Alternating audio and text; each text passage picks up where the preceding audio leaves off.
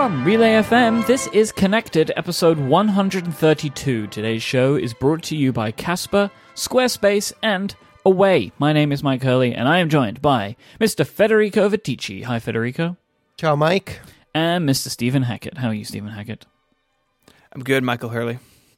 So me and Federico pulled ourselves away from Zelda to be here today, so I think everybody should just consider how lucky that they are to have us. Yeah, you're very fortunate to have me and Mike in the podcast instead of, lost in the lands of Hyrule. It's so good, right? I will say, since the two of you unboxed your Switches, our iMessage thread has been noticeably quieter. I'm just sending stuff to you. Leave me alone. Yeah, it just goes into the abyss. You haven't seen the other iMessage thread that Mike and I share with John Voorhees. We've been talking about, the Nintendo Switch. It's just, how to make runs at the castle, like all the equipment that we need. It's a very different kind of thread going on over there. Yeah, but me and Federico will be doing our review on Remaster later on this week. So go subscribe to Remaster, and then me, Federico, and Shay, we're going to talk about the Nintendo Switch. If you are interested in finding out more, that's a good place for that. That's what they call Fallout, kids. It's good. It's pre-Fallout. It doesn't exist yet. Pre-Fallout. Mm-hmm. Okay. All right. Yeah. Okay. I'm looking forward to hearing it. I am very much on the fence about purchasing one, really only for Mario Kart, once it ships in, April? So I may end up with one to play Mario Kart with my kids. Because we have a Wii in the house. I don't know if you guys know this. Someone gave us a Wii, just randomly. It showed up at our house. And we've been playing some stuff with the kids. They really like Lego Batman, so we've been playing that. Those games are so good. They are good. Our 2-year-old, though, really wants to play with the other kids. And so what we have done, and one day he will hear this maybe and be upset with me, is we have given him a Wii controller that's not actually hooked up to anything. So he thinks he's playing with the other kids, but he's really not. Parenting masterstroke right there. That is freaking genius. So one time, about 10 to 12 years ago, when I was a teenager, me and my friends at the glamping area, we used to get together at my house and play with it was either the PlayStation 2 or the GameCube, I don't remember. So we were teenagers, we were just not a lot of preoccupations, let's say. So one afternoon we're playing with the Pro Evolution Soccer, the soccer game. Mm-hmm. Right? So I think it was PlayStation 2, definitely. So there was this guy that we didn't like. And it was a very peculiar character. So we fooled him into thinking that he was playing one of the teams. But actually, the controller was not hooked up to anything. So it was the computer? No, it was another guy actually in the back with another controller. So we told him, look, you're team A, for example. And he was really upset for 5 minutes because he couldn't win. And it was like, the players are not moving like I want them to move. So I was crying, in just laughing. It was amazing. But yeah, doing that for children, Stephen, is a whole another level of cruelty. I think it comes from a different place. I'm not sure it's a cruel place. Yeah, it's not cruel. It's I want no children to be screaming. And if he plays, then all children are screaming. So, yep. All right, so let's do some follow-up. Last week, I rather foolishly and rashly promised that I would use Mike's beloved Gboard for 1 week, and I have put together some thoughts on this. I will say, as we discussed, that iOS is doing a lot better job today than it was a couple years ago at not failing around third-party keyboards, so I never once had a situation where I just didn't have a keyboard. That used to be real common in the early days. I have noticed a couple times I had Gboard and I had the text expander keyboard, and sometimes it wouldn't remember which one was the default, so I'd go to reply to a notification or something, and it pop up text expander instead of Gboard, even though Gboard had priority. But all in all, far less buggy than I remember it being last time I tried this. And Gboard itself is really pretty awesome. So like you said, Mike, there's emoji and GIF search built right in. You can just tap and very quickly find something, as opposed to the iOS emoji keyboard. You're scrolling back and forth trying to find the thing. Even on the Mac, Apple has emoji search. It's crazy to me that it's not on iOS. They really, I think, need to do that. And they're already halfway there with the Emojify feature in Messages, but even then, you have to type a word and then hit the emoji button and then the word turns orange. Like it could be better. And having GIF search is really nice because, putting GIFs into things is always fun. But I will say that especially with iMessage, and we're going to talk about iMessage apps today, having Giphy and then, other like GIF service keyboards or apps makes that faster. So the GIF search is cool in Gboard, but not as necessary as maybe it once was. I will say the voice dictation I found a little confusing at first. So it has Google's like excellent voice dictation built into the keyboard, but you tap the button and then it swings you into the Google or the Gboard app, and then you record in there, and then when it's done, it puts you back into wherever you were typing. So it's a little bit of a switcheroo, but the dictation is super accurate. If you haven't really ever played with Google's voice dictation, go install the Google Search app and try it. It is really, really good. It's really hard to confuse it. And in my experience, has done a better job than iOS has. And Apple's voice dictation is actually pretty good. It's better, I think, than some of the stuff Siri tries to do. But all in all, I will say Gboard is great. All these features are really nice. But years of muscle memory on the iOS keyboard and years of kind of learning and it learning me is really hard to give up.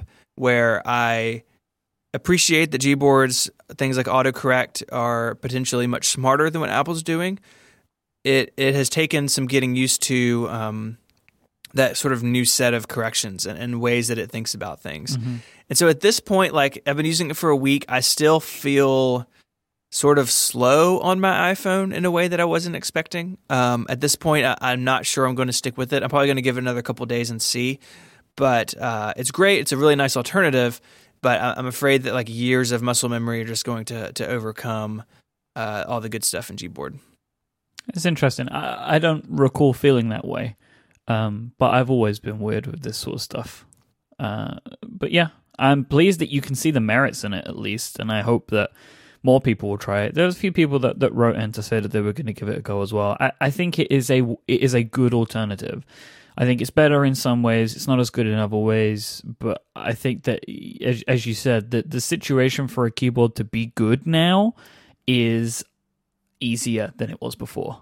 Yeah. One thing I didn't mention in the chat room is asking about is the swipe typing. So if you're not familiar with this, basically you can use your thumb or finger and basically instead of picking up your thumb and typing on each letter, you can swipe and basically stop on the keys. And so it can be much faster and it uses all of its intelligence to figure out what words you meant. I disabled it on Gboard very quickly for the same reason that but let me get through this.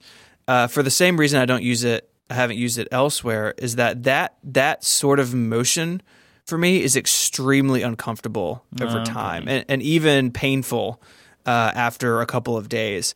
And that may not be as bad on smaller phones. I mean, I am on the Plus, which is a bigger phone. But I find that sort of motion, for whatever reason, just really makes my thumb and hand uncomfortable. So that's a shame because that is my favorite feature, right? It's the reason that this stays installed. And it's super fast. Yeah. But for me, it just doesn't work for whatever reason. The same reason I think that the Mike, you and I both tried the Logitech MX Master Mouse, which has a horizontal scroll control on the side of the mouse. And it's that same sort of motion, and that just killed me. And I went back to the whatever this one's on my desk, the Performance MX. So that just doesn't work for me for RSI issues. But if it does work for you, and you've never tried it, swipe typing is incredibly fast. And once you sort of learn some little tricks with it, you can really fly through stuff, and it's great for one-handed use. But for me, just personally in my situation, it doesn't really work. But if you haven't tried it, that alone is worth trying out something like Gboard, I think. I agree. Well, it's a shame that you can't use that because I think that is, especially for people with the larger phones, that's the winning feature in my opinion. It does surprise me that Apple's never built this into the iOS keyboard, the standard iOS keyboard, because it really is a very smart way of doing things, and it's much easier if you can handle it to do this with one hand when you're on a bigger phone. than trying to reach all the way across the keyboard, because it has a really good way of guessing what it thinks you're trying to type based upon where your hand's moving. So it's very cool. Totally. And it may be that Apple doesn't feel like it has that sort of intelligence at this point to do that, where Gboard obviously does. Mm-hmm. And I'd imagine too that's something where crowdsourced data comes in handy, that if people are swiping the word Federico a certain way, then it can learn that and it can make that better. So so all in all, I like Gboard. I think you're right. It's like the best alternative out there. And if I don't stick with it, that's not a huge blow against its credibility. It's a great option. Yep. So moving down the list isn't really follow up, but I wanted to mention it here. It is the springtime, so it is always the time for your favorite podcast and websites to be making t-shirts. And so I've got a 512 shirt up. It's the first one I've done. I did one when I went independent a year and a half ago and haven't done one since. So this is a new one. It's all about the iMac G3. Forgotten Towel did the artwork, so it's amazing. And if you follow the link in the show notes, there are both EU and US options. So if you are not in the United States, the EU options may be a lot cheaper as far as shipping. The colors available are a little bit different in each campaign. I can't do anything about that. But if you are not in the United States, check out the EU link. It may be a lot more affordable to ship from there. Or it may not be. Just check out both. So I just wanted to mention that and thank everyone who's done a shirt so far. It's always nice to have those out there. Very nice shirt. Thank you. Up next, Twitterific has been funded on Kickstarter. Wow, this jumped a lot since yesterday. Yeah. So as of this recording, they're at $81,000. Today is March 7th. They have 8 days to go. So they've reached that first level. As we talked about, they have a stretch goal of 100,000 to add things like direct messages and a bunch of other stuff I think should be there, but isn't. I'm hoping they get to 100,000. I backed this early on. I would like to have this client be full featured. So things like direct messages, lists, built-in Twitter search, built-in viewer for user profiles. Again, I don't understand how some of this stuff wasn't in their $75,000 plan, but I guess that ship has sailed. Oh, it got on Daring Fireball yesterday. That explains it. That did it. So hopefully they hit the 100,000 goal. It's nice now that you guys talked about this on Upgrade a little bit yesterday, but now that it is funded, I think there'll be people who feel more comfortable backing it. So if you haven't backed it yet and you're a Mac user and you want a good alternative to Tweetbot and don't want to use the first-party Twitter app because it's not super great, go check this out. I think it's going to be. I'm excited. I'm excited that I've backed it. I'm excited to start seeing the betas at some point, and I'm glad there'll be some competition in that space. What else? What else, my friends? We have Apple Pay. So Apple Pay is now in the land of Ireland and coming soon to the land of Vitici. Yeah, it's coming to Italy. The webpage has been updated. Apple has officially said there's a coming soon label, and they have confirmed the 3 banks that are going to be supported. There's UniCredit, which is one of the biggest bank groups in Italy, and there's Carrefour Bank, which is, I think it's also in France, and Boon, which is this payment system that basically creates, my understanding is it creates a virtual credit card, I think. It's supported in a bunch of countries, and it wasn't officially supported in Italy. There were a bunch of articles last year on how to create a Boon account in Italy with a fake US, UK method. I think I never followed the procedure. So now, in theory, Apple Pay is also gonna launch with Boon in Italy. Now, I'm very happy to see this. I'm not so happy about the fact that some of the other major banking groups are not gonna be supported in this initial rollout, including my bank, which is really one of the top 3 banking groups, and it's not included. So on the one hand, I feel like this is a repeat of other Apple Pay launches, and Apple is gonna add other banking institutions. But I've also been, I tweeted this morning, and I've been talking to people on Twitter, today after this announcement, and a lot of folks, especially in France, Spain, I think also Australia, they complained about the fact that after the initial launch, the Apple and the banks, they couldn't come to an agreement on the terms, on the licensing fees, and so even after a year, a full year after the initial launch, the supported banks are still the same ones. So in my tweet and in my link on Mac Stories, I said, it's fine, I'm going to wait. But even if I wait a full year, there's a strong chance that Apple won't work out the details with Italian banks. And so we, like France or like Spain or like Germany, I think, will be stuck with the same banks for another 12 months. So in some European countries, the situation is a bit different from the US, where Apple is rolling out, 20, 30 institutions every couple of weeks. It's different in Europe. And I'm pretty sure it's because Apple, basically doesn't want to agree with the banks on their terms. So I'm happy that it's happening. I don't want to change my bank. So a lot of people said, just change your bank. And no, that is not an acceptable solution to this problem. Especially when you have a business, and when you're dealing with payments and wire transfers coming from a bunch of places, going to a bunch of places, you don't want to change your bank just because of Apple Pay. This Boon thing might be good though, right? Because it's not really a bank. So this Boon thing might be a good solution. Not necessarily because I want to be the guy who goes to the Carrefour supermarket and pays with Apple Pay, right? Not just because of that, but mostly because of payments in Safari, on the web. And that's why I want to use Apple Pay, because I feel safer, because it's going to be easier, because it uses Touch ID, all of those benefits of Apple Pay in Safari. That's what I want to use. Not because I want to go to H&M and be super fancy and pull out my phone or my Apple Watch, because everyone is going to look at me, with that look on their face anyway. So Apple Pay in Safari, that's what I want. And maybe I should consider this Boon system. But there's no details on the Italian launch on the website. So I figure we're going to have to wait for Boon as well. You're always fancy when you go to H&M. You don't need Apple Pay. Thank you. But, and every time you try to do, even in Rome. So Rome is a big city, but it doesn't have big city habits. Like when you go to London, for example, you took me to the tube and it was so modern, so civilized, compared to the metro in Rome. Yeah.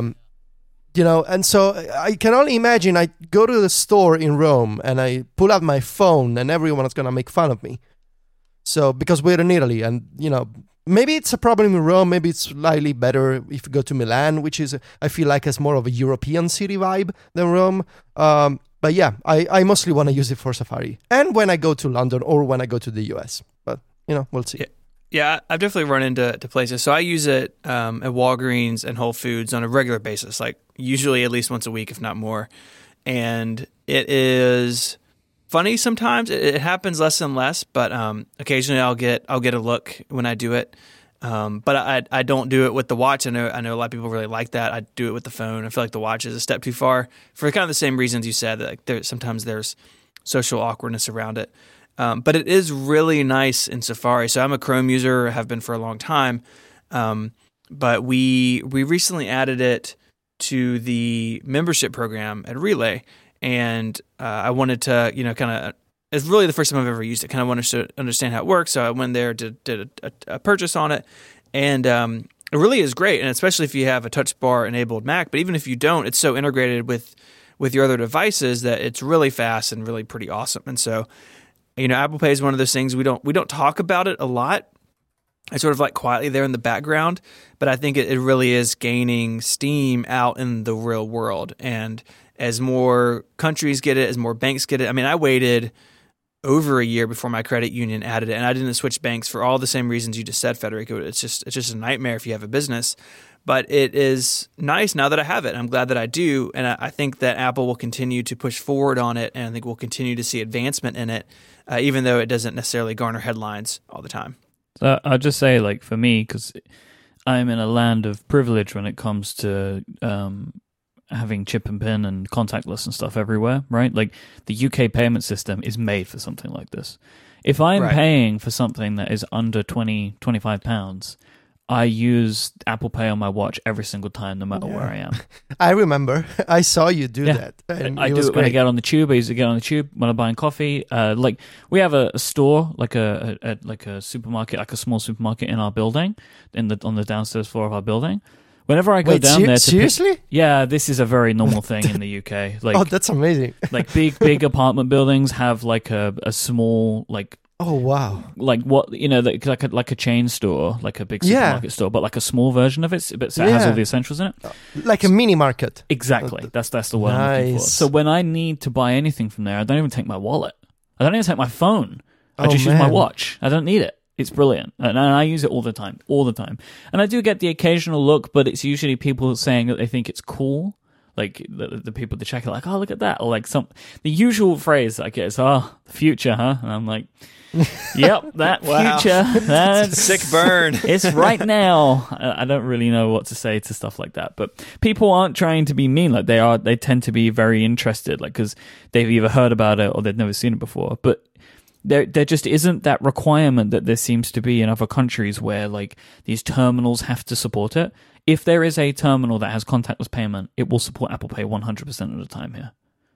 Like, and I think it's great, so I use it all the time. It's awesome. So I hope that you both get this, and I hope, Federico, that it comes for you soon.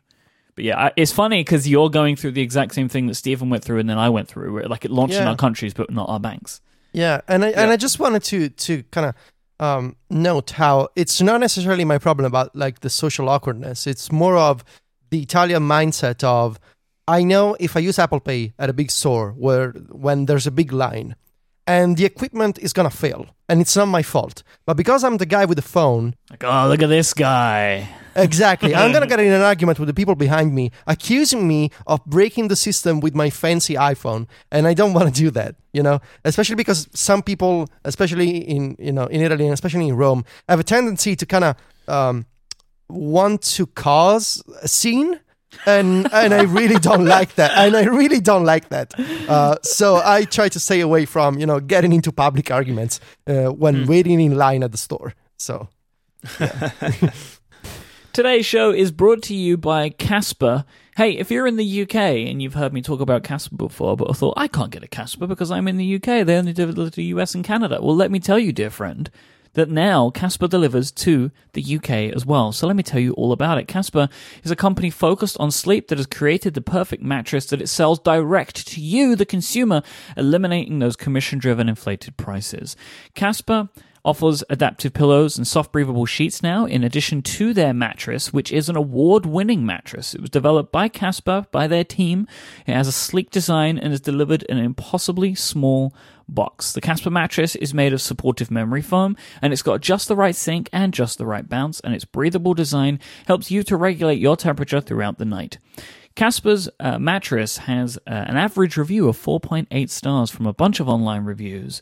They have over 20,000 reviews that the Casper team have counted. So it is a loved mattress, and it's probably because it's successfully engineered at a shockingly fair price. Casper makes quality mattresses. They are designed and developed in America at great prices because they cut the cost of having to deal with all of the showrooms and also take that hassle away from you too. Buying a mattress of Casper is completely risk-free. They offer free delivery and free returns to the US, Canada, and now the UK as well, with a 100-night home trial. So this means you go to Casper, you choose the mattress that you want, you choose the size that you want. They'll send it to you in a box that's easy to get upstairs and easy to get into your home and get through the corridors and the doorways of your house. You open it up, you let it breathe, it sucks in air, comes to life, and you get to sleep on it. In your bed, in your sheets, in your pajamas, you get to sleep on it for 100 nights to make sure that it's right for you. If you don't love it, they'll pick it up and refund you everything. Casper understands how important it is to actually sleep on this thing before you commit to it, especially because you're going to spend such a long time, so many nights sleeping on your mattress. So go check it out. You get a 100-night home trial, and because you're a listener of this show, if you go to casper.com/connected and use the code connected at checkout, you will get $50 towards any mattress purchase, and if you're in my native homeland, that is £50. So there you go. Terms and conditions apply. Thank you so much to Casper for their support of this show. So last week, we spent a ton of time talking about a rumor that the Wall Street Journal will put out there that seemed to indicate that the next iPhone, the fancy iPhone of the three, will be getting a USB-C port. And we were talking a lot about what that would be and what that could look like. Our friend of the show, Ming-Chi Kuo, from KGI Security. Is he? I think he is now. We talk about him every week. They're like third person on the show, Fourth. Sorry, there are 3 of us already. 4th person. Anyway, and they published a note to say that based upon what he is aware of, that the next iPhone will keep the Lightning port, but will have the adoption of USB Type-C power delivery, so fast charging, like the iPad Pro 12.9 will have. See, I wish I made the point last week, because it sounds so obvious now that Apple has done this fast charging on the iPad Pro, and now it makes sense to bring that technology to, and that kind of benefit to other devices. Quick charge, which is a Qualcomm standard on Android phones, is amazing. You can, fast charge a Nexus 6P, for example, in less than an hour, I think. You can go to 70% in just a few minutes. Usually like 15 minutes or something like that. Yeah, it's amazing, right? And it sounds amazing. There are external battery packs with quick charge, and you don't get those benefits on the iPhone because Apple does, standard Lightning charge. But fast charging on the iPad Pro, I did an entire article last year. It's amazing. You can get to 80% relatively quickly, and it makes sense to have that kind of benefit to the iPhone as well. Now, the bigger problem here, I think, is if Apple changes, the default cable, so the cable that you get in the box, from a USB-A connector to a USB-C connector, that's probably going to be a problem, because airplanes, they have standard USB, they don't have USB-C. Yep, I ran into this exact problem a little while ago when I was on a sleeper train to Glasgow, and I took my charger with me. I just picked up a charger that was from the drawer, and it turned out it was the USB-C one. And then I was like, okay, I'll just plug it in when I get on the train. They didn't have plug sockets, but they had USB-A sockets, and then I had nothing to charge my phone with. So, exactly. But I do, for all of the same reasons we were talking about last week, right, this is still a thing that is interesting to me, right? Like, I would like the fast charging. I would like to see USB-C just eclipse USB-A because it is a better connector. But I am a little bit disappointed that we might not get to the world, at least this time around, where the iPhone goes to USB-C, because the more I think about it, the more that's something that I want.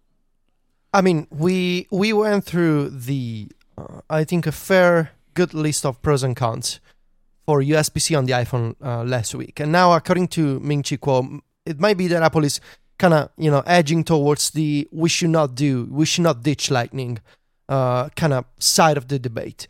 And I think it makes sense for, the reasons that I outlined last week. There's an entire ecosystem of Lightning devices. Apple changed, gave even more importance to Lightning last year with the iPhone 7. So it makes maybe more sense for Apple to go there. But I should say, I've been buying also primarily because of the Nintendo Switch, a lot of USB-C connectors, battery packs, chargers, cables. I'm trying to go USB-C everywhere, and it feels amazing that, I can just pick up any cable and it fits and it charges quickly, and I don't have to think about it anymore. And I would love to have the same experience on the iPhone, but I feel like it's never going to happen because Apple likes to do its own thing. I just feel like it was possible to live that kind of, tech life, to just, one cable, one standard, and you're good to go. Sounds like it's not going to happen with Apple devices, which makes me kind of sad. I understand, but it also makes me kind of sad because it's, everyone likes to not worry about connectors, but we have to. So, yeah. Does it make sense what I just said? Yeah. I love USB-C. I understand why Apple is doing Lightning. I just wish, life was different. That's my... yeah. Yeah. Really, either end of the cable they change will lead to change, right? It'll be all the stuff we talked about last week, or it'll be stuff we're talking about now, where USB-A has kind of become a universal power outlet in a lot of places. And so either way, this will bring change, right? Like, how many cars have USB-A jacks in them? Like, my car has 2 side by side. And so there's pain either way. For me, if they don't do this, if they don't put it in the phone, but they put it on the other end of the cable and it allows for fast charging and stuff like that, that'll be great. Fast charging is really nice. When I went from the 12.9 back to the 9.7 inch iPad Pro, that's one thing that that I miss. And so I think it would be, an evolutionary step to have that. My guess is after a week of reflecting on this and this article and some other things is that Lightning is here to stay, at least for a little while. I think all the reasons to move to USB-C are still valid, but my guess is that this is not going to be a 2017 thing, and that it may be a little bit slower than that. But either way, people will be cranky about it, and I think that's fine. I don't think that keeps Apple from doing anything, but I think it's something that we'll have to deal with in our lives. Let's talk a little bit about the iMac. So we're going to switch gears a little bit. I finally got around to reviewing my 27-inch 5K Retina iMac this past week. I've had it since the fall, but I wanted to spend some time with it before writing about it. This is the computer, Mike, that you use. You have one that's one generation older than mine. So I have the P3. Today as we record this is the new, the current iMac, the late 2015 model. I have late 2015. Don't throw that hate on me. Sorry. Yes. You have the 2015? This is all very confusing because the year changed and Apple hasn't done anything. The last one that came out, I bought because it was the second generation, the 5K Retina display. That's what I got. So we both have the late 2015. So we both have the wide color gamut. But a lot of our friends have these machines. Jason Snell has one. He has the first one before the wide color display. And I feel like a lot of people I know who are kind of making things for a living have one of these. Marco has one. The Syracuses have one. I think Merlin's got one. It seems to be a very popular option among people who still use a Mac at their desk. I mean, of course it is. Because there's no other good option. It's the only one. There isn't another one. Right. So I talked about this in my review. I think I talked about it on the show even, that if there was a Mac Pro that was viable, I would have probably purchased it. But there wasn't. And so I bought an iMac. And I'm really happy with the iMac, and we're going to get into that. But if you want a modern, powerful Mac, it's kind of your only option. I was using a Mac Pro, right? And I would probably still be using that Mac Pro if it didn't go bad on me. Right. And that complicates things, right? Not only are they old, but they had a bunch of failures, including the one you had, which was sadness. But because basically for me, I just want the most powerful machine that I can get for what I consider to be a relatively fair amount of money. It's sure. I use an iMac because it is the most powerful modern computer that I can buy. That is realistic for what I want to use it for. And a Mac Pro just isn't. Right. The Mac Pro still outperforms the iMac, but you're buying something that has not been improved any ever. Now going on, 3.5 years. So it's that's a real sticky situation. I know some professionals who do a lot more video stuff than what you and I do, who are kind of in a really bad situation where they're still using cheese grater Mac Pros. And I know one guy in particular needs to upgrade it, needs to replace it. And he just feels completely hamstrung because he's not going to buy a trash can Mac Pro, especially for the money. But his cheese grater is literally falling apart in his hands. So it's not a good situation, but we're not going to fully go into that today, of course. I did want to talk a little bit about refurbished Macs, and I was very curious if the two of you have ever purchased a refurbished Apple product. No. And if so, which ones? No, never. No, sorry, No. Never. We're no good So why for not? you here. So why not? Never wanted to. Every time I've bought a new computer, I've been in a situation where I would want either the newest thing or I was okay for the extra couple of $100 or whatever, it wasn't, Sure. or whenever I've gone to buy a new Mac, if I'm not buying it immediately when it comes out, I take a look at the refurb store, but a lot of times the savings aren't incredible, so it's not something that I've done before. Yeah, I do the same. It's actually, I prefer to save money for longer and buy something that is new, because I don't like the idea of having to deal with something that has been owned before, and you never know what happens. I've used pre-owned cars for 10 years, and this year I saved money for several months, and then I bought a new car because I was fed up with the idea of this car has problems. Is it because I did something, or is it because someone else before did something to this car? So that's why I don't buy used products anymore, because I want to be sure that whatever's going on is either my fault or a factory problem. Sure, yeah. And I think those are both super fair reasons. That on the refurbished side, there may not always be exactly what you want. In fact, this machine has one thing that there's one spec that I bought that I wasn't super thrilled with, but I went ahead and did it for the savings. But and I think too, like there's a lot of truth to the idea that like this has been owned by somebody else. Now, Apple, when they refurbish a Mac, it comes out of the box as new. Anything that so when you return a product, so this iMac assumedly was purchased by somebody and then returned.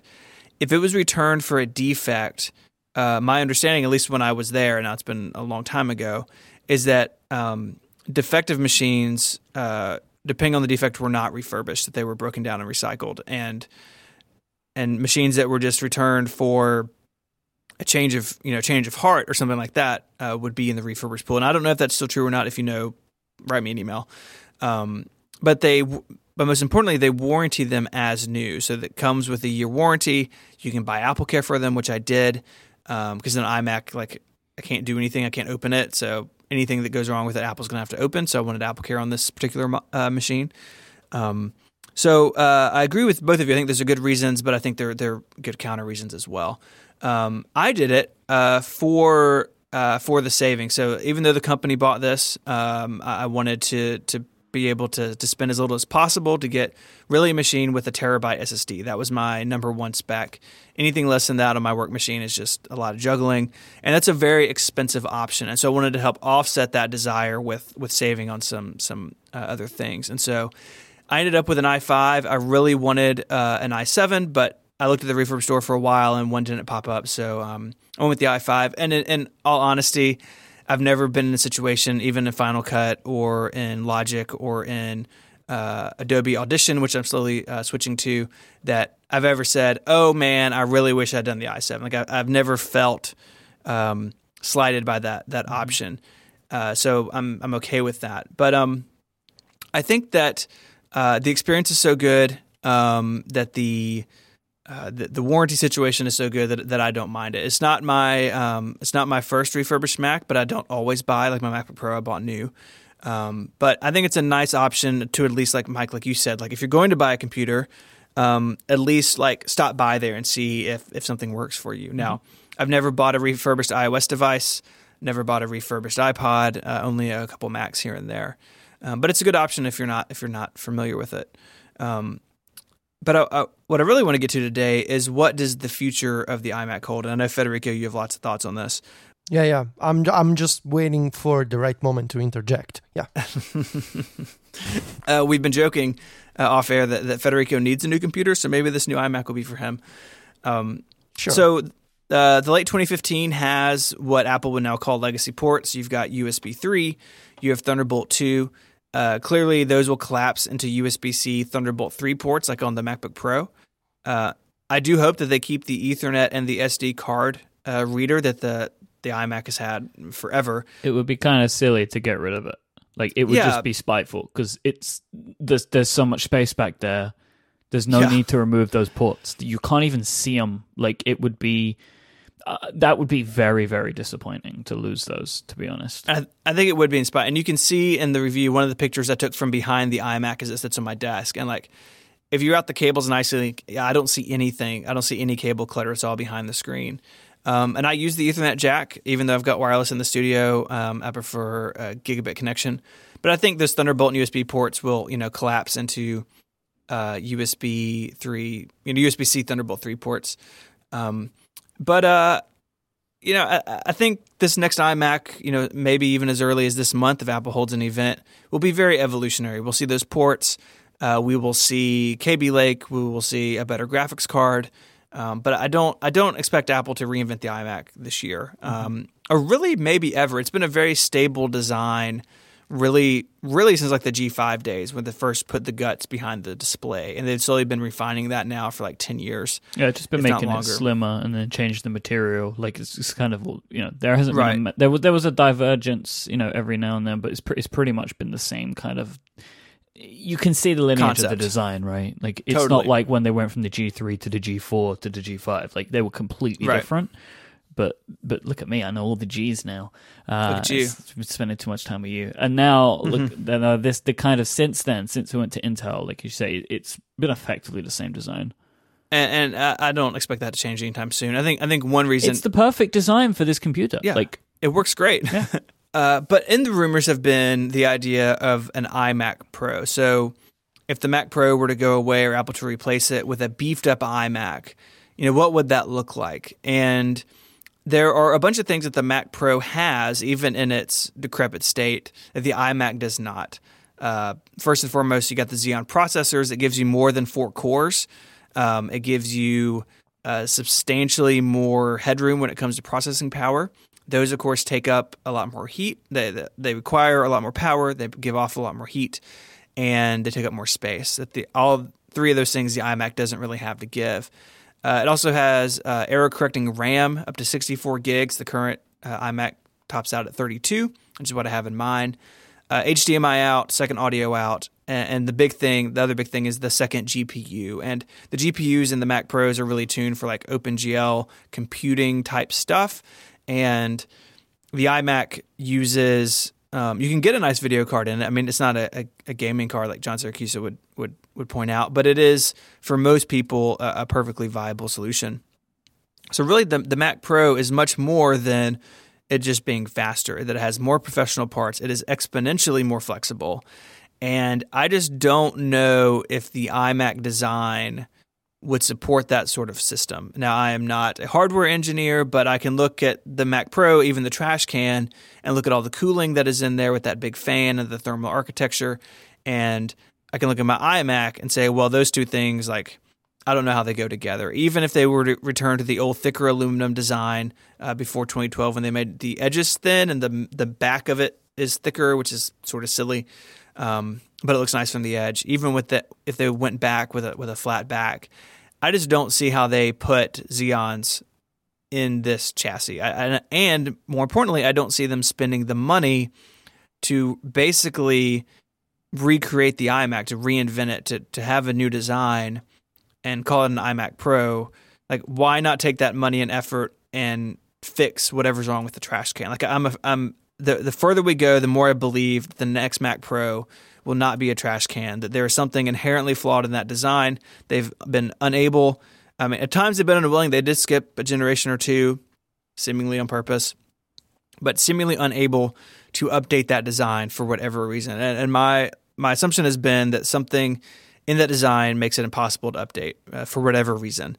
And that if we see a new Mac Pro, that it will not be structurally the same as the trash can we have now. That it maybe they use the same external case, but the insides are way different. Maybe we see a new case, but I think something has gone horribly wrong. And if that's true, then why spend the money on like kind of taking an iMac and making it worse as opposed to making a Mac Pro with everything Pro users want? See what I'm saying? Like there's a tension there, and I don't see Apple tipping in favor of let's make an iMac worse and put a Xeon in it. Why do you think, though, that they would spend the money on a new design or fixing the trash can design, but not on adapting the iMac design? Well, I think there are two things. One, I don't know, and again, this is where like I'm just a layperson, but I don't know if even if you made the iMac thicker, I don't know how much thicker. I don't know how much larger an iMac would need to be to support things like Xeons and EEC RAM and the GPUs required. So it may be that's a fool's errand anyways. And we're going to get into in a minute, like what if Apple gave up some of that stuff. But I think if they are committed to having those features, then ultimately a case designed for those features makes more sense. Shoehorning them into something that was designed for an i5 or an i7 may not be the right answer. There's lots of assumptions there, right? Like this is fun conjecture hour on Connected, but it's something that I struggle to see how it would work out the other way. So what do you think then? I mean, I think a couple of things could happen. I think that, I mean, obviously, like the Mac Pro could just go away and you're told to buy an iMac and tough luck. I think if that were going to be the case, it would have already happened. Like, why in the world is it still for sale 3.5 years later? I think there's a middle ground where they could say, the iMac's still going to have an i7 in it. They give up the Xeons. They give up EEC RAM, which would make a lot of professional users upset. But maybe they move to like external GPUs over Thunderbolt 3. Thunderbolt 2 supported that. There were a couple of cards and chassis you can buy for that. I don't think they ever really took off. I think they were always kind of buggy in Mac OS. They would need to really put their heart into it and make it a viable option. But they could say, hey, you can buy an iMac, but if you need a lot more GPU power, then you can go buy this external GPU, but in this case we designed or that we partnered with whoever to make, and it gets you like halfway there between where we are now and the Mac Pro. I'm not sure that's super Apple-like. Like I'm not sure that their solution would be buy a breakout box. That seems sort of very un-Apple, very un-Johnny Ive to like put another box in your desk with a cable running to it. But is that the company that would work with LG for a monitor? I mean, who knows, right? Like... and then who didn't quality check it against Wi-Fi? Like, who knows? I mean, this is all like kind of out there, but it's a possible route. Mm-hmm. And then the third one is that they replace the Mac Pro with something. So I just don't know. I just don't know how important this is to Apple. I don't know how important it is to their product line where they want to go with things. But the idea of Apple just taking the Mac Pro guts and putting in a thicker iMac, I think that is a super problematic route. And I'm not sure that would even work or that it'd be worth it or even that users would accept it. There's a big case for having external displays and having multiple of them and not having your computer in your display. Like, there are pros who want that sort of modularity. Mm-hmm. And now, of course, a lot of those pros have given it up already, right? Because a lot of us have moved to iMacs. Like, Mike, you and I and people like Mark are like, we are the customer for the Mac Pro, right? Like, we're not developers, but you and I are in professional applications all day, every day, rendering audio, rendering video. And 10 years ago, we would have bought a Mac Pro, like hands down, because the iMac was not a professional option. But the iMac has started to skew upstream. Like, if you buy the cheapest iMac and the most expensive iMac, they are vastly different machines. They look the same, but they are vastly different as far as their capabilities. And that is a relatively new thing in the Mac line. And so you have some pros that are okay with the iMac, but you still have some pros who, for whatever reason, want or need those things that have been reserved in the Mac Pro bucket for so long. And those people, this is not new, it's not a new concept, but those people are understandably worried. And I think holding out the idea that Apple's going to make an all-in-one for those users, I'm just not sure I buy it. This week's episode is brought to you by Squarespace. Enter the offer code WORLD at checkout and you will get 10% off your first purchase. Make your next move with Squarespace. They let you easily create the website for that next idea that you've had rattling around in your brain. And with the ability to grab a unique domain name, take advantage of award-winning templates and more, they are the place for you to put your thoughts out to the world. Maybe you're looking to sell your physical or digital goods. Maybe you have a portfolio that you want to display to get that job that you've been looking for. Maybe you want to create a blog to share your theories about what Apple's going to do with the Mac Pro. Squarespace is the all-in-one platform that lets you do any or all of those things. There's nothing to install, no patches to worry about, and no upgrades needed. They take care of all of that stuff. Squarespace have got your back. They have 24/7 award-winning customer support. If you need any help, they'll be there. They can get you through it. Don't worry.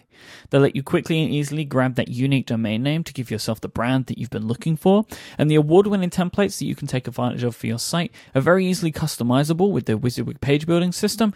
And they all feature responsive web design, so your site is going to look great on all devices. Squarespace is perfect for you if you have an idea and you just don't want to deal with putting a website together. Maybe you've never done it before and you don't know what you're doing. Maybe you're someone like me. I don't know how to code a website. Who knows? Or maybe it's for the person in your life who you don't want to have to support anymore with their website needs. Squarespace plans start at just $12 a month. You can sign up right now with no credit card needed for a free trial. Just go to squarespace.com. Then when you do decide to sign up for a plan, use the offer code WORLD and you will get 10% of your first purchase and show your support for Connected. We'd like to thank them for sponsoring this show and Relay FM. Squarespace. Make your next move, make your next website. So I've been reading this article by Adam Howell about the iMessage App Store and how Apple is not doing enough to promote new sticker packs, to promote new iMessage apps, and how the user experience of the of stickers in iMessage in iOS 10 is really slow and could use some improvements. I've been rereading this article again because I disagree with some of the points that he makes, and I actually agree with a lot of them. I kind of wanted to ask you guys about your use of the iMessage App Store, if you use iMessage apps, and so forth. But before we get to the questions, I wanted to say where I disagree. So if you read the story, Adam makes some iMessage sticker packs, so he knows what he's talking about. But I partially disagree on the point of Apple not doing enough curation and basically the Disney sticker packs being the only thing that Apple features on the front page of the iMessage App Store. I mean, Disney has an advantage over other companies because, one, they have one of the most recognizable brands on the planet. But I also feel like they totally understand, they completely nailed the idea of making sticker packs on the iMessage App Store and asking people to pay up for them. Disney has a couple of dozen sticker packs, maybe more, and they're all sold at different price points. So from 99 cents to $2 to $3, and you can find this huge catalog of stickers with Disney characters. But it's not just that they're kind of taking PNGs from their popular franchises and sticking them into iMessage. They're actually redrawing them and making stickers with expressions, with animation.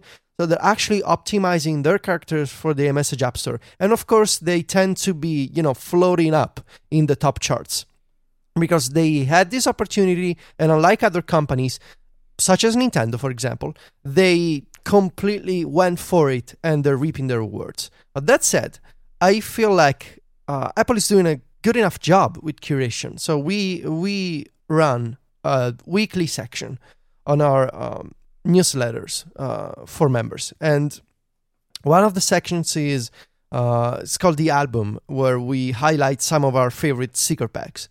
So we browse the iMessage App Store inside of Messages every week, and I feel like maybe not as often as the full iOS App Store, but at least twice a week, Apple launches new sections, Apple features new sticker packs, new iMessage apps, and they try to update existing sections with new sticker packs. So, for example, there's a section called Keep It Weird, which is one of our favorites, where Apple features these weird, odd, I don't know how to describe them, sticker packs. And they're constantly adding new packs to this section.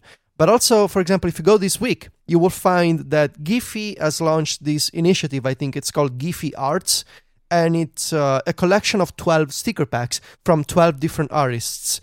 And they're all featured by Apple. So Apple tweeted them with the App Store account, and they're also on the front page of the iMessage App Store.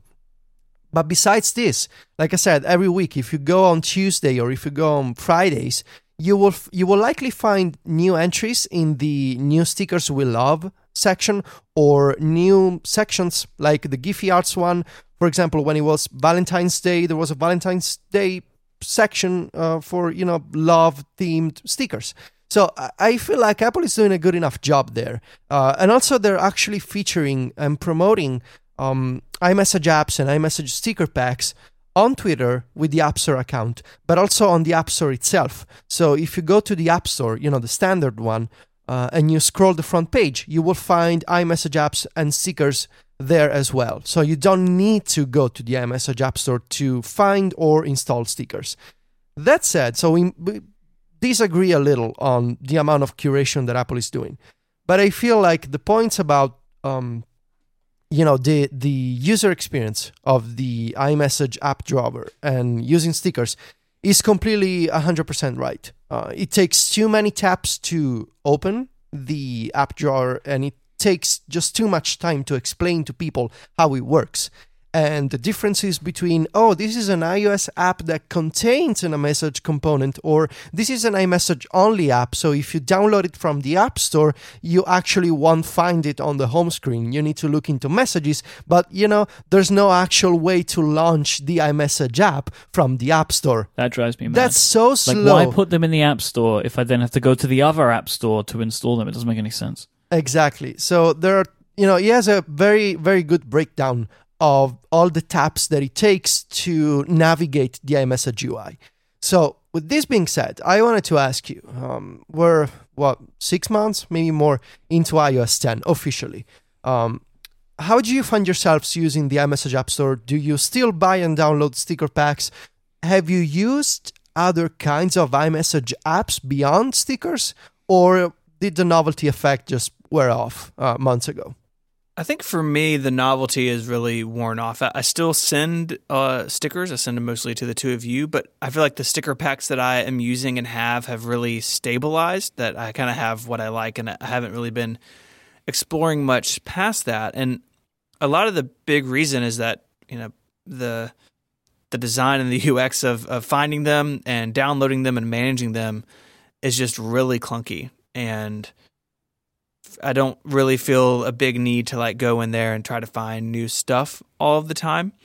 And for me, the inability to sync those apps across devices has only hurt this. That I kind of have my iPhone set up with the packs that I want and the one app that I use that we can talk about. But my iPad has sort of the same ones, but they're sort of scattershot. And Yep. I haven't really sat down with both devices and made them all the same. And that's really so frustrating. Every now and then I'm I look for a pack. I was it's not there. So then I have to go through my purchases and download all the recent packs that I've been enjoying. And it does make it so I'm less likely to maybe install a pack to try it out. Because then I have to, if I'm on my iPad, then I'm going to have to put it on my iPhone, and it's really annoying.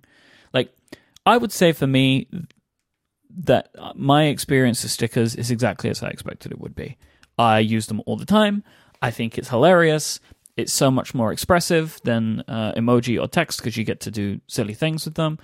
And I install new packs relatively frequently. I don't think I'm doing it every day, but maybe every week I'll get a new one. It really helps that I know John Voorhees because John puts together the majority of the sticker stuff for Club Mac Stories. So maybe one day every week John will just destroy my iMessage, and then I'll pick up a pack that of his that he's recommended, and then I'll grab those and I'll use them.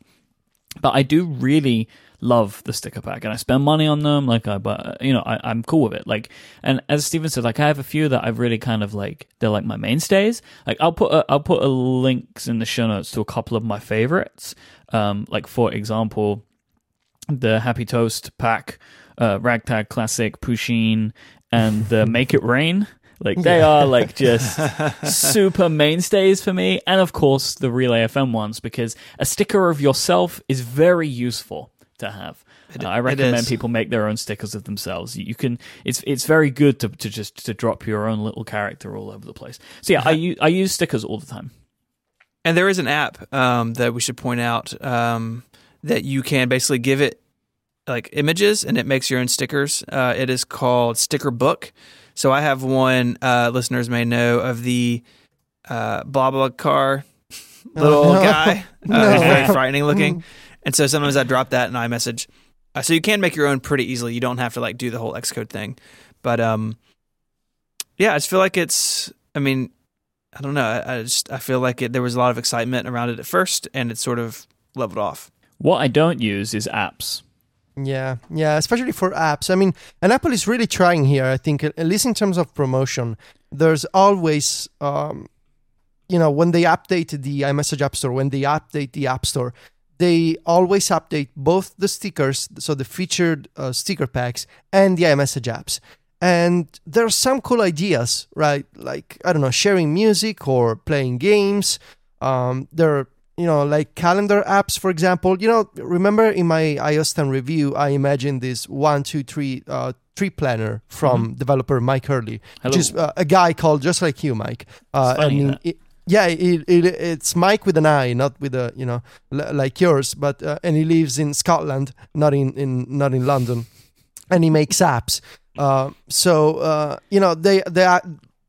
those apps actually exist now. So, like agenda planners, calendar apps in iMessage, those are possible, but it's a combination of they're too difficult to use, they're too limited, because you can actually with the whole system of sharing message bubbles and limited interactions within a conversation, and the fact that they're too hard to discover, I feel like the usage isn't taking off as much as Apple was hoping. So I don't think Apple is backing away from the idea of an app store inside iMessage. If anything, I think and I hope that they will make it easier to for developers to make apps that interact with users in a conversation, and for users to access those apps. The only aspect that doesn't convince me we're gonna see these changes soon if it took us 7 probably more years to see any kind of change to the home screen. Are we gonna get any change for the iMessage home screen for apps and stickers? Maybe, because people use stickers, and care about stickers more than icons on a home screen. But Apple, let's just say Apple doesn't make great app launchers. And the iMessage app drawer is another example. Anytime Apple makes a launcher, it's not so great. Whether it's the home screen or Launchpad or Split View, they need to hire more app launcher people. I think they will make some changes in 11 to make it better, just because there are some really easy routes to make it better, right? Like just how we were talking about the syncing between devices, the way that you install sticker packs and stuff, like all of that stuff. It seems like the theory behind what you should do is easy to see. I mean, practicalities are different, right? But you can see like, oh, this should be better. So I expect that with time, and once things grow out, they see how people are using them, they understand the flaws, right, which you maybe can't see in the bubble of when there's only 2 packs, right, before it launches. So I have faith that there will be some improvements there to make it a better experience with like the way that things are installed and managed, I think. But the app stuff is just not really materialized to be very useful to me. There's only one app that I use, which is the same app that Steven uses. Game Pigeon. Yes, everybody loves Game Pigeon. Me and Steven frequently play pool in Game Pigeon. And you always win. I wondered if you knew this. I've never mentioned this, but I am undefeated with you, and I didn't know if you knew that. Yeah, I've been keeping track. Wow. You've never beat me at pool. I'm done playing that. I'm the same way. Like the apps just haven't really been a big deal for me, and I really don't know why that is. They haven't really solved anything that I needed, like a hole in my workflow. Yeah. We should say the chat room is going crazy about iMessage on the Mac. The apps aren't coming, right? Like they're iOS apps that they're not going to run on the Mac unless something crazy happens. Stickers are the same way, really, that even though they're just images, they are bundled in apps. And maybe there's a way for Apple to make those cross-platform somehow, since they really are just folders of PNGs, like once you get down into it. But I don't see that being a super high priority. If anything, and maybe we'll see the iMessage effects come to the Mac. Right now, the only one that works on the Mac is if you send me something in like what is it called? Like the secret one where you have to like scrub your finger over it to read it. Invisible ink? That works on the Mac with the cursor, but like none of the others come through. It just says, in parentheses, sent with lasers. So I don't know how big of a importance that is to Apple at this point, that the Mac is sort of behind iOS in that regard. I think one of the big problems for me, at least in the way that the apps have kind of materialized, is they are too tied into messages. Like, I find it frustrating that to confirm my action in the application, I have to send it as a message. Yeah. It's just weird. Like, I feel like that the apps, if they really are going to work, they should be like collaborative and active within the message window. Right. As opposed to it being this like to and fro between people. I think that's why it doesn't work for me. The problem, You're 100% right. Apple went with this framework based on the idea of a message session and message bubbles. And so there are so many constraints for developers on what they can actually do with the bubble itself.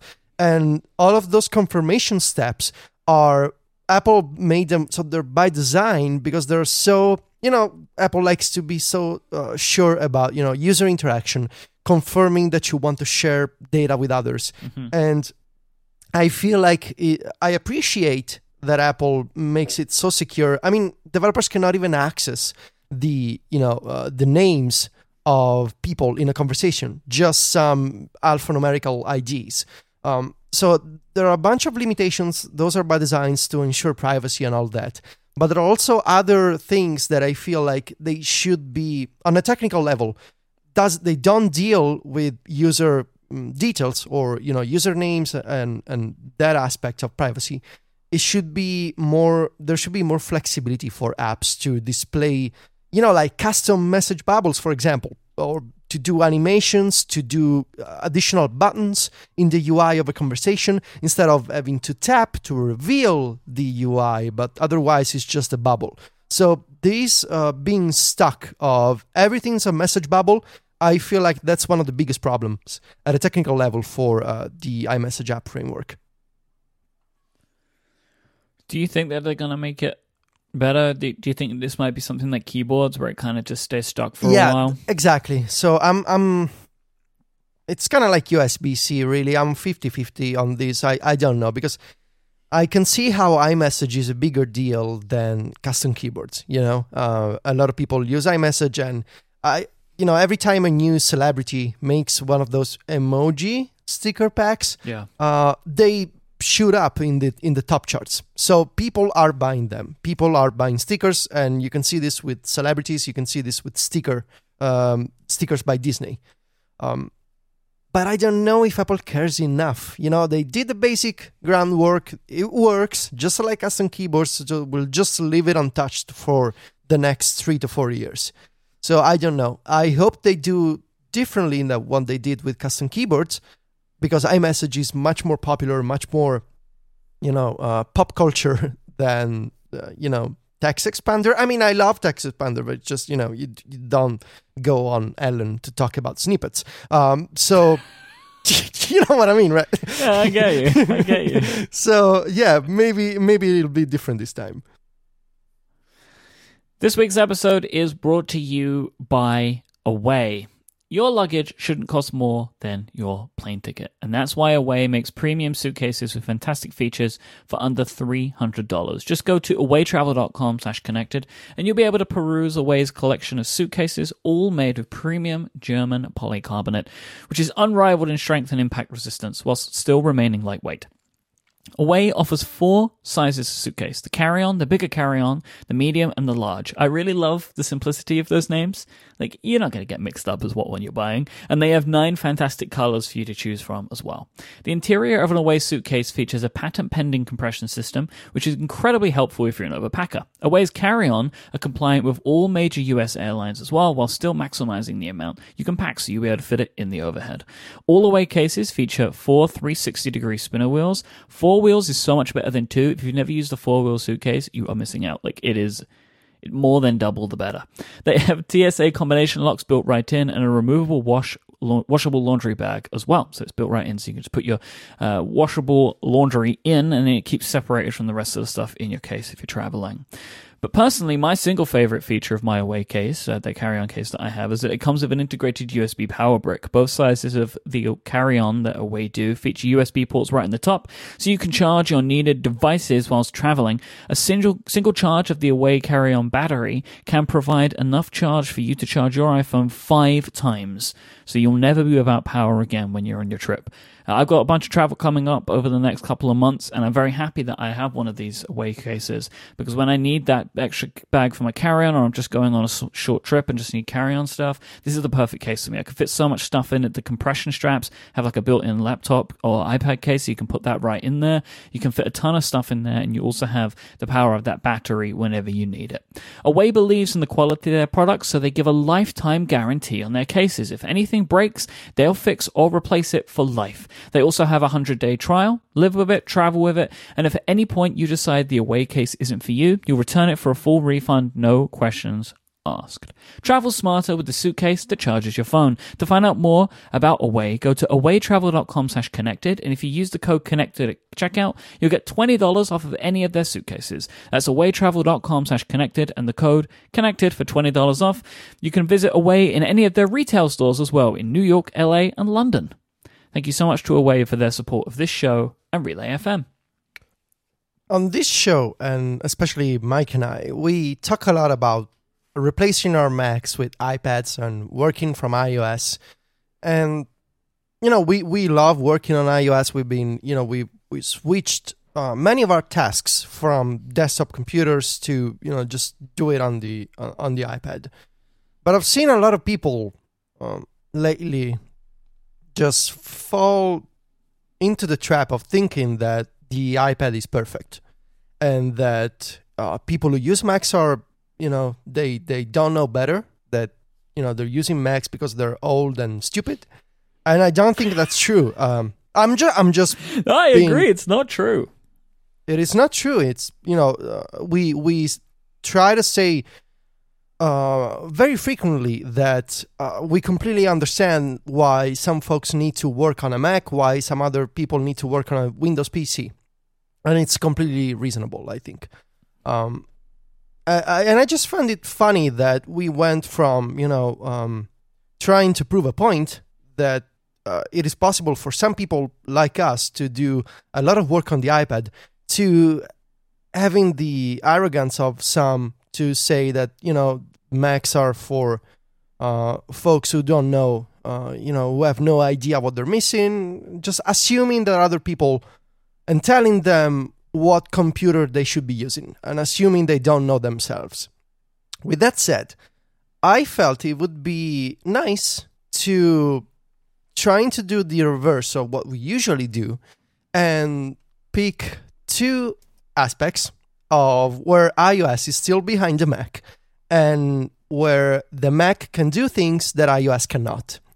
And, because I felt like a lot of people wouldn't expect that from Mike and I. So we've been very nice to the Mac today, I think, in general, We have. And I just wanted to kind of highlight how we're not blind to the argument that, a lot of people make, even in the chat room when we record the show, that they cannot use an iPad for X and X reasons. So we're gonna do round robin style, obviously. Of course, obviously, yes. And we're gonna do two aspects of iOS lagging behind the Mac each. I'll go first, and this can be whether it's about a specific app or a specific system feature, it doesn't matter. The first aspect that I picked is there are not enough power user email clients that allow you to customize the experience as you can on the Mac. So on the Mac, you have Apple Mail, which packs a lot of, whether it's in the preferences or, hidden behind right-clicking the interface, for example, it packs a lot of customization features. And also advanced features. You can create smart folders. You can customize the toolbar. You can, you can do saved searches. You can personalize so many aspects of the Apple Mail experience. But on the Mac, you also get these more advanced plugins for Apple Mail, for example. I think one is called Mail Butler, maybe. But there's also apps like MailMate, for example, that allow you to have this custom, very power user-oriented approach to email management. And on iOS, I feel like a lot of the modern email clients are just trying to, don't want to say copy, but to be very eerily inspired by Mailbox and trying to do just the bare minimum work to resemble Mailbox Or Sparrow, even. Or Sparrow. Yeah, good memory. Rest in peace, man. Yeah, always. Without trying to go beyond, the traditional feature set of the modern iOS email client. So if you think of the modern iOS email app, you think of snoozing, you think of custom gestures, maybe some 3D touch here and there, maybe an iPad component. But those apps usually don't have all of the features of an email client on the Mac. And I'm going to be very specific here. For example, if you are a SaneBox user, so you deal with mailboxes for newsletters and unimportant messages, or really if you're just any kind of user who uses folders to manage their email, on iOS you're gonna have a hard time to find an email client that allows you to, for example, mark some mailboxes as favorites and put them in a more important position in the sidebar, or to assign custom colors to those favorites, or to customize the archiving experience so that when you archive a message that is already in a folder, it doesn't go back to the inbox, but it goes into all mail. If you use Gmail, you're going to be familiar with this problem. Now, it is possible. There are some, you can do favorite mailboxes in Apple Mail, and you can do favorites, gestures, and colors in AirMail. But the more I think about it, the more it feels like AirMail is the only option for power users, and I would love to have more options, and I would love to have, different approaches to power user email on iOS. Because AirMail is fantastic, and I love the app, but it doesn't have the most polished interface, and it's not as fast or as glitch-free as I would like it to be. I would love to have an app that is as polished as Apple Mail and as powerful as AirMail, but that's not possible yet. And I continue to try email clients on a regular basis. Newton could be an interesting contender, but they lack several of these features that I mentioned. And I feel like these apps, Gmail, Outlook, Email by Easily Do, there are so many. They tend to have the same basic feature set. Every email client likes to do snoozing these days, but they don't go, the extra mile to be more like an email client on the Mac. And I feel like whenever I have to do some more complex email management, that isn't really complex if you talk to any Mac user, I need to go through so many hoops on iOS, or I just need to use AirMail. But, I'd like to have more choice. Yeah, I see what you're saying, right? Because I think a lot of the mindset that people take these days when they're creating apps like this is to try and make them simple, right? To try and do a lot of things for you. I don't want simple. Exactly. This is one of the applications where I think you can go super granular, which is why I like AirMail, because it is the most of all of them, right? Like it has like 1 million settings, but an email application, I want 1 million settings. Right, that is like the one type of app that I can think of where I want to get super granular over the way that I do things. Email is definitely one of them. So I'm going to go with an easy one for my first pick. Like it's an obvious one, but just the way that audio is dealt with on iOS is so frustrating. All I want to be able to do is to have a Skype call and record it.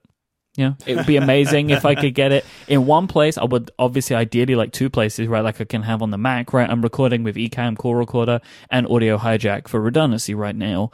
Basically, I can't ever feel comfortable moving to an iOS workflow for recording podcasts until I can do this, because I need the redundancy. Like I have had enough times where like a recording has failed and I want to have it in 2 places, because if I lose it, well, that's gone now. And I really just want to see iOS become more capable when it comes to dealing with audio streams through applications. Please do not send me links to that thing. You know what I'm talking about? That came with GarageBand. That like spec where you could have audio being recorded. Yeah. Oh no! I know about it. No one supports it, so don't send me it. I'm not interested. We need Apple needs to create just a new framework for the way the audio is dealt, so applications can take control of it. And it's not about Skype having the ability to record; it's other apps being able to record Skype. That's what needs to happen. Right. So. Yep. I totally agree with you. So mine, I'm actually stealing one from you because I ran into it just a couple of nights ago, which is better rich text support. So I wasn't going to say it one today because I've said it so many times. No. So I'm pleased that you picked it. Yeah, well, it burned me down the other night where I was trying to copy an outline from notes into Mail, I think, or into Airmail, and basically it just stripped all the formatting away. So it's like just a bunch of text. Like that's not at all what I want. And apps have to implement different controls for outlines, bold, italics, etc. And things really break down if you try to move a lot of text around. Mike, the example you always use, I'm copying stuff from Google Sheets into an email, and I just get the contents of the cell, but no structure from the cell. It's like, well, that's not really at all what I wanted. So it's really twofold. I mean, that's a way to do it. It's not the way that anybody expects. Come on, don't you want minimalism in your spreadsheets, Mike? One app at a time. So for me, it's twofold. It's that sort of support that if I copy something, you need to retain the formatting. On the Mac, it does that, and you can also paste without formatting. Paste as plain text on the Mac, where I just get the content of the cells, for instance, and not the structure of them. So on the Mac, you have both options, and I think that it would be, have pick whichever one is the default, and then have the other one in that pop-up. So I can say, paste with or without formatting would be really nice. And the flip side of it is that all these apps do it differently, right? So if you look at just note-taking apps, if you look at Bear, Evernote, and Notes, they all have different implementations for creating outlines and for stylizing text. And Google Docs has its own. Like, that should be standardized. And it's a little bananas to me that it's been so long and it hasn't been. My next complaint really is about downloading files or saving web pages with Safari on iOS. So I love Safari and I don't use Google Chrome. I really do think Safari and Apple Notes are two of Apple's best apps on iOS. But I have a problem every time I need to download the file. There's no download manager interface on iOS. So on the Mac, when you download something, it goes into the downloads pop-up in Safari. So you can view the progress, you can view the download speeds and all that. And you can actually click a button to reveal the download in the Finder. There's no download manager interface on iOS. There's no single location for downloading files. Apple made some improvements with iOS 10. So now when you click a link to a zip file, for example, the address bar in Safari, the blue progress bar, that will reflect the download progress. But there's no actual information about the download size of a file. You don't get any message. So you just tap a link and then you're like, oh, okay, I guess it is downloading now, maybe. Eventually, after the download is complete, you get this screen with an opening menu and with the option to open the file in one of the apps that you have installed. So I can live with that, I guess. But one of my biggest problems is I cannot save web pages as HTML sources in Safari on iOS. The other day, so we're looking to update the free sample that we provide people on the, for the Club Mac Stories newsletter. We have a free sample that you can read online right now, but it's from issue 5, I think nearly 2 years ago. And I wanted to download one of my most recent issues and convert it to HTML, make some adjustments to the web page, and send it to my developers so that we could update the free sample. So I was in Safari. I was looking at this newsletter's web view on the MailChimp website, and I realized, well, I cannot save this to HTML on iOS. And I know I could have done it in a bunch of ways. I could have iCab probably, right? Like, I'm sure iCab has everything. Probably iCab, but it was just, I needed that file quickly. There was Sylvia next to me working on her MacBook Pro, and I was like, look, I'm going to airdrop you a link. Can you just open the page and save it to HTML? That's heartbreak, man. I know, but it just, I needed to. I know. And, coming from me, I guess it's going to be a surprise. But it's just, I realized I needed that file in a few seconds. I didn't want to go, start a new research on, okay, let's look at what app can download a web page for me, because it could have been a 30-minute rabbit hole, there and then. So I was like, Teachy, we're losing all our cred today, man. I'm just being honest, I because know. people have this idea of me being, the savior of the iPad. It's just, no, I stumble upon the same problems as, every other person trying to work from the iPad. But it's one thing to admit it and another to pretend that everything's fine, the iPad is perfect, the iPad is great. It is great, I love it, but it has problems. And, this is the one of the problems, downloading stuff. I could use apps, and I know I recommended those apps. For example, Documents by Riddle as a download UI. Textastic probably could have handled the download for me, or iCab, or Pythonista, or Workflow. There are a bunch of options, but it should be a default, and it should be easy for everyone. There are some things you shouldn't need an app for. That is something I'm going to break the round robin for a second. That what you just said sums up so much frustration I think a lot of people feel about iPad productivity. That it's one thing for the three of us, to say, oh, just use Workflow for this or just download iCab. And that's fine. And that stuff is there for those of us who know that it's there and who want to pursue that. But there's so much just simple stuff in iOS that should be there that isn't. Like, downloading some Safari is like the best example I can think of this. Like, people need to do that.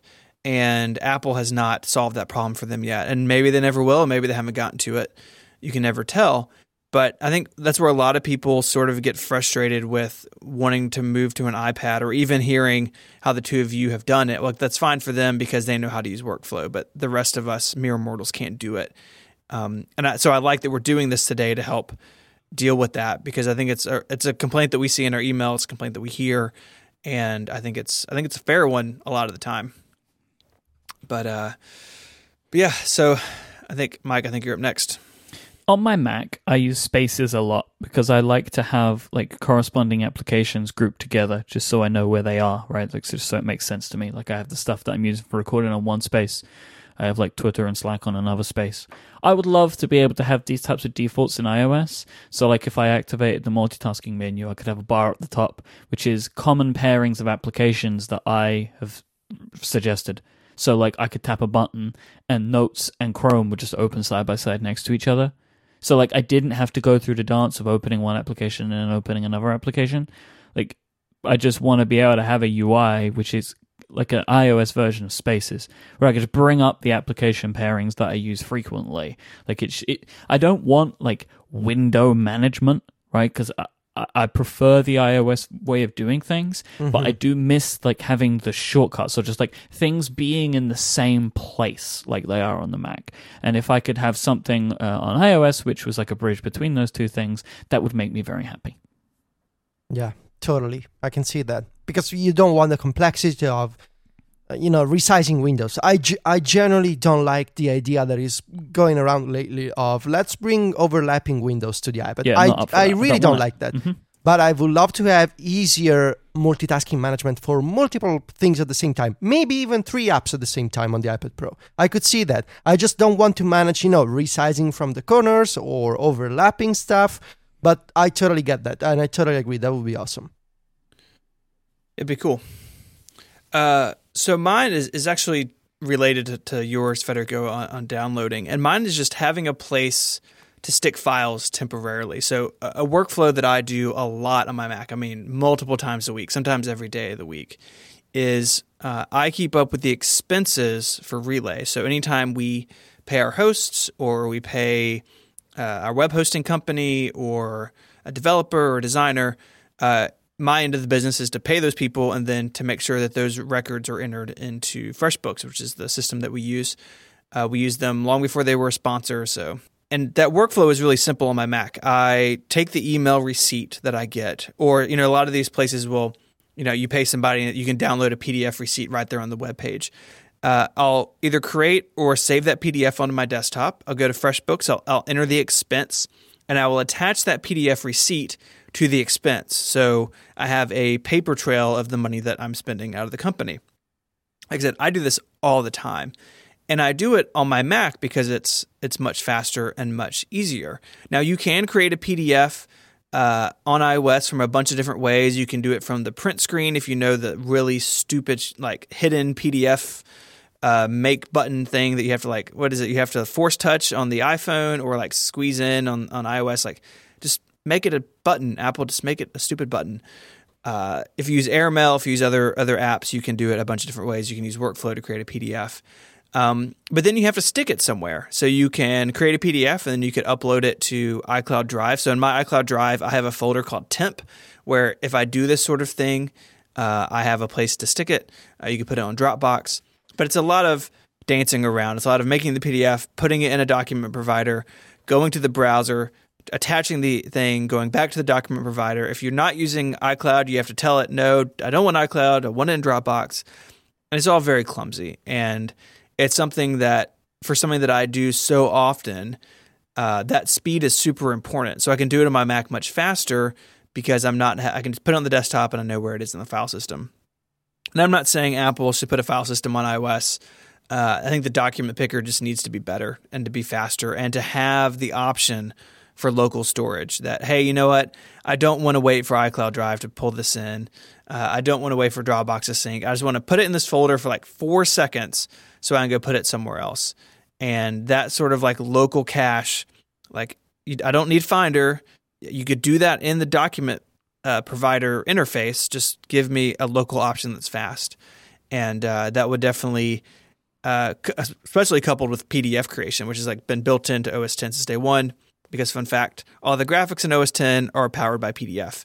And that's all been built in for the Mac for a long time. And so making PDFs being faster, getting to them faster in a file system would definitely make my life on the iPad a lot better.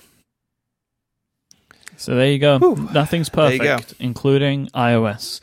Thank you so much for listening to this week's episode of Connected. If you'd like to find our show notes, head on over to relay.fm/connected/132. If you want to find Federico online, he is at Viticci on Twitter, VITICCI, and at macstories.net. Steven is at 512pixels.net, and he is at ISMH on Twitter, and I am at iMyke, IMYKE. Thanks again to our sponsors this week for supporting the show. That's Away, Casper, and Squarespace. And most of all, thank you for listening. Until next time, say goodbye, guys. Arrivederci. Adios.